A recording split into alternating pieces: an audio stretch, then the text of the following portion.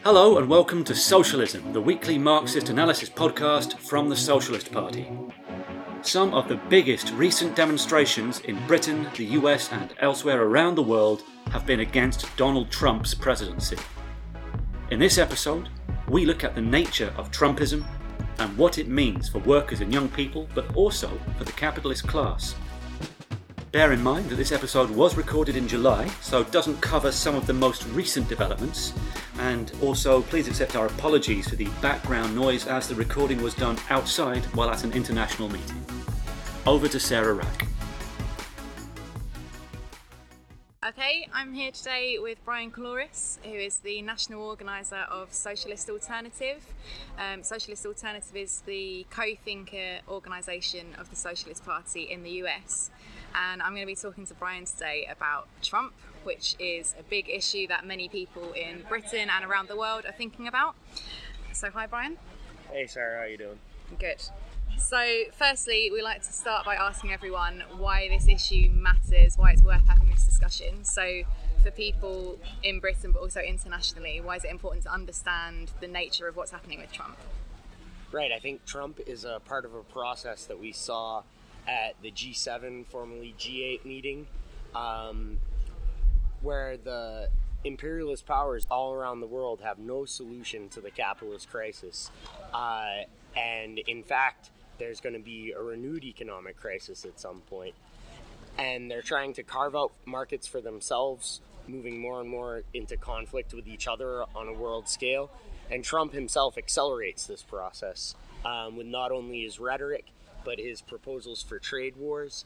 And also you see this politically, you see this phenomenon of right-wing populism around the world, and socialists need to learn how to mobilize to fight against right-wing populism and for working class unity and working class interests. In addition to that, I'd say that Trump has acted as a whip of counter-revolution in the US.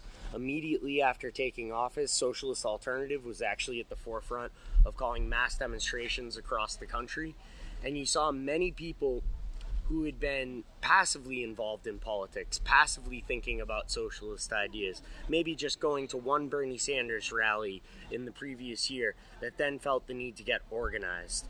And so I think it's important for us from the point of view of the world economy, world relations, relations between nations, politically, lessons for how to fight right-wing populism, and also a factor in the growing movements around the world. Great. So, I mean, you used the term there at the end, right-wing populism, and is that kind of how you would classify the Trump presidency? What do you think are the main features that we're seeing under Trump, and also do you think that he has any particular kind of ideology to speak of? Right. I would guess that Trump himself has very little consistent ideology. The main consistent thing about Trump is his inconsistency. He used to be a Democrat. He used to be pro-choice, and now he's the biggest threat to women's rights in the country in decades. He used to have all sorts of positions that are the opposite of what he's putting forward now. That in no way means he should be underestimated as a threat.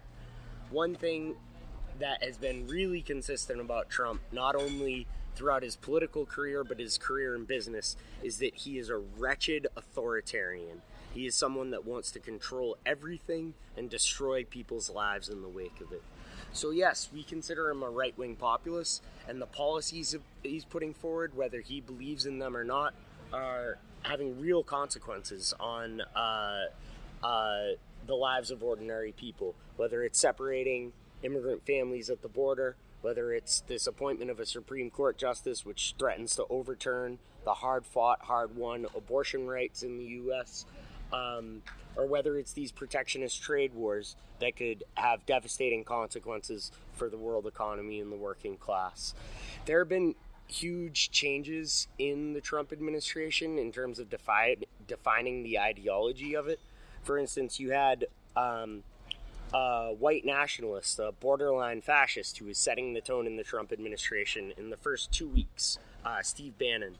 And what you saw with Bannon was completely trying to dismantle the the ruling class power structure in the U.S. by using executive orders to implement policy after policy after policy. Many of them vicious right-wing policies, but also Bannon had a plan to try and implement populist policies as well, infrastructure, etc.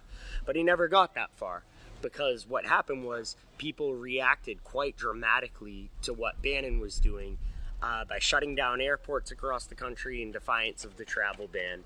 And this caused chaos for the ruling class. They pushed Trump to back away from Bannon. But now every faction that was early on in the Trump administration, and this is gone into in the book, Fire and Fury, which has a lot of weaknesses, but is quite entertaining. Every faction that was important in the early days of the Trump administration, which was the mainstream Republicans, the Bannon faction, and Trump's family, have all been isolated in the administration. And what's happened is that Trump has become more and more in an authoritarian way in control by getting rid of these three warring factions. He's brought in some generals in order to give him some prestige among the military community, and also to have a section of the ruling class more willing to see that he's got reliable people around him rather than just ideologues like Steve Bannon. But actually, the changes in the Trump administration make him less and less predictable. It makes it more and more beholden to his personal whims, and more and more creates the basis for big tumultuous events in the U.S. that can be scary, but can also lead to mass movements and a clarifying of ideas. Okay, so you talked there a bit about, the threat that Trump poses, and there's quite a big fear in the US, but also elsewhere about some of his really reactionary policies. But obviously, he did win the election, and he still has support in the US. So, who is it that forms his support base, and how secure is that secure base, and how can that be undermined? Right. Well, it's important to point out that the U.S. electoral system is rigged in a way to benefit the Republican Party. And this has been done, this is built into the Constitution, unintended consequences of the fact that rural areas are given much more voting power in the U.S. than urban areas. There was a reason for that back then, but now it benefits the Republicans, who have also used their power over the years to chip away at voting laws in many areas and to change and restructure the districts. So as everyone knows, Trump lost the popular vote, but there's actually more to it than that. Voter turnout was down dramatically from the Obama-Romney election to the Trump-Clinton election. And what this is part of an international phenomenon of just a lack of faith in the institutions of the ruling class, a lack of faith in their political parties, a lack of faith in their state, a lack of faith in their media. And so Trump is not an ordinary politician, and this is why he was able to get the base he did. It is overwhelmingly outside of the big cities. It's rare to see a Trump supporter, a MAGA hat, Make America Great Again, we call it MAGA in the U.S. You don't see that in the big cities, right? But you see it out in the suburbs, out in the rural areas. A Trump supporter is more likely to be well off, more likely to be wealthy than a Democratic Party supporter or someone who doesn't vote at all, right? But at the same time, there's a small part of the Trump base that's very working class, and even some of the poorest sections of the working class. They also voted for Bernie Sanders. If the people that voted for Bernie Sanders and Trump, it's a small proportion of Trump's votes. It's a few million people. But if those people don't vote for Trump, he doesn't win the election. You can see with the West Virginia teachers strike, with teachers strikes in areas where right-wing populist ideas are quite powerful and dominant, not just the strikes themselves, but the mass sympathy that they got, that with a class program, this element of Trump's base can be won over. And Bernie Sanders' campaign already showed that. Trump's base itself, while representing a small section of the population, is more stable than the traditional Republican Party base, because he's seen as someone that fights for something, that aims to deliver things, But the crucial factor that can undermine all of that sort of subjective confidence in a strong man like Trump, who people feel can maybe bring some stability, the key thing that can keep him afloat is that the world economy's contradictions have not reached the point of tipping over into recession. We don't know when that's going to happen, but when it does, more and more of these middle-class layers who support Trump will be disappointed, and more of these working-class people who can already be won over against Trumpism will not just be disappointed, but will move into action, move into struggle, as we've already seen with the West Virginia teachers' strike. Okay, so that's kind of on the working classes and the middle classes. What about then about the ruling classes, the capitalist class in the US? Because I think that in some of Socialist Alternatives and the CWI's written material, we've talked about Trump as not being under the control of the capitalist class, and of that being a frustration for the capitalist class, him not being an ideal representative for them, but also that he is a representative of capitalism. He's obviously he's a capitalist himself, super rich and so on. So do you maybe want to speak to that kind of perhaps apparent contradiction a bit? Yeah. I mean, in some ways, Trump is the naked rule of capitalism. Usually, they don't form parties called the Bankers Party or the Stockholders Party or this. They construct their parties and put middle-class people usually to the forefront of them. Professionals, professional politicians, PR people who can sell things. Trump is just the naked rule of them. But also, he has the confidence from that.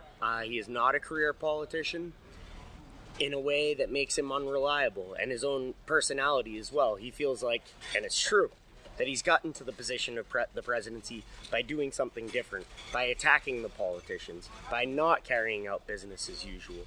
So he's an unpredictable figure. The idea that a U.S. president would be saluting generals in North Korea is absolutely unthinkable for the U.S. ruling class, right? They do not want trade wars. They do not want tariffs.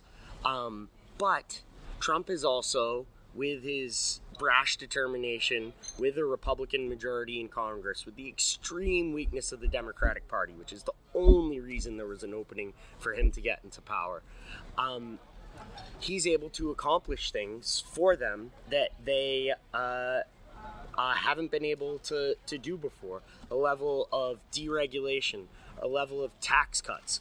The ruling class has been trying to get those Trump tax cuts for decades, and they finally get it with his strong-armed authoritarian approach.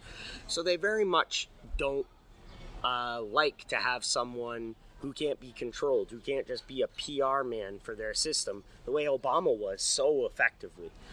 But at the same time, they aim to use him to bludgeon the working class. And that's what they've done with the harshest anti-union laws that we've seen in many, many decades, with the Janus decision.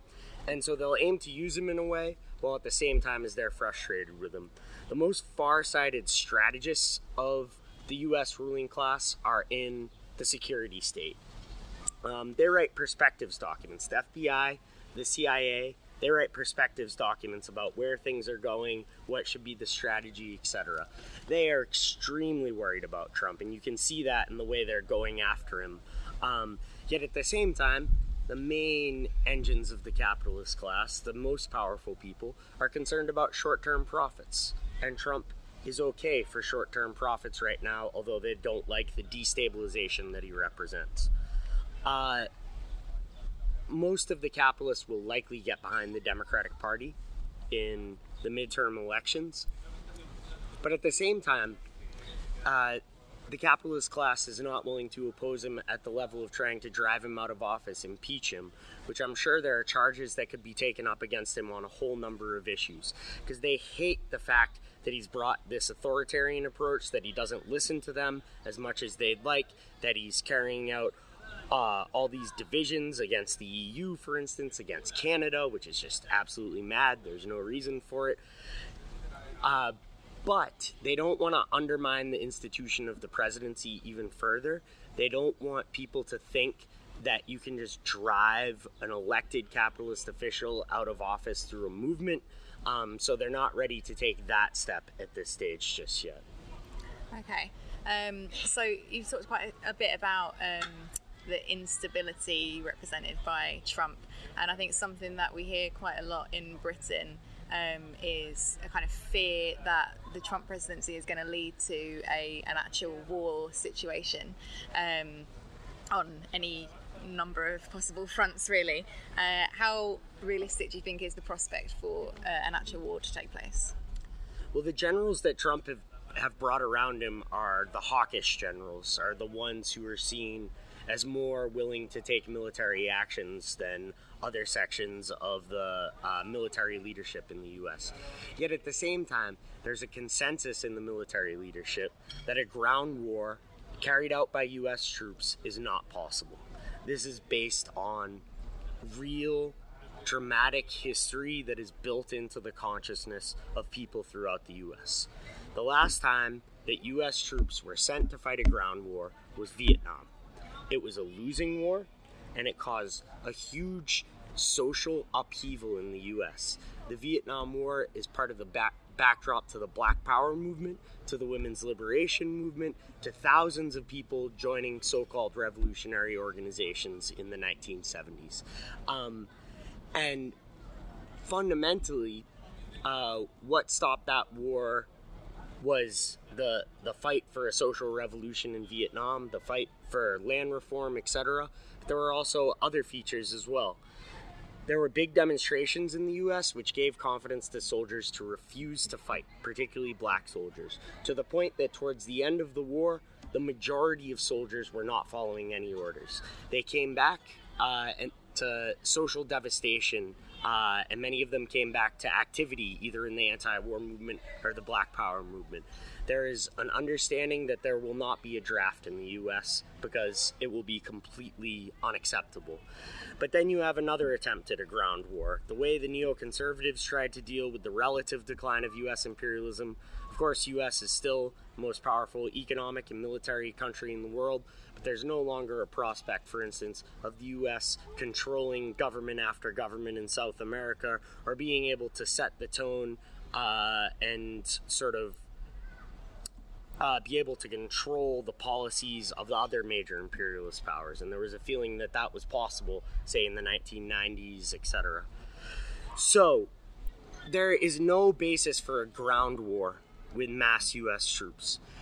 And if a section of the military hawks changed that position and went crazy, and Trump somehow pushed forward trying to carry out military conscription in the U.S., the revolt of the levels we've seen with Occupy, Black Lives Matter, with the Bernie Sanders campaign, those would pale in comparison to the immediate revolt that would take place in every single major city throughout the country if there was a draft. There is no prospect of a ground war.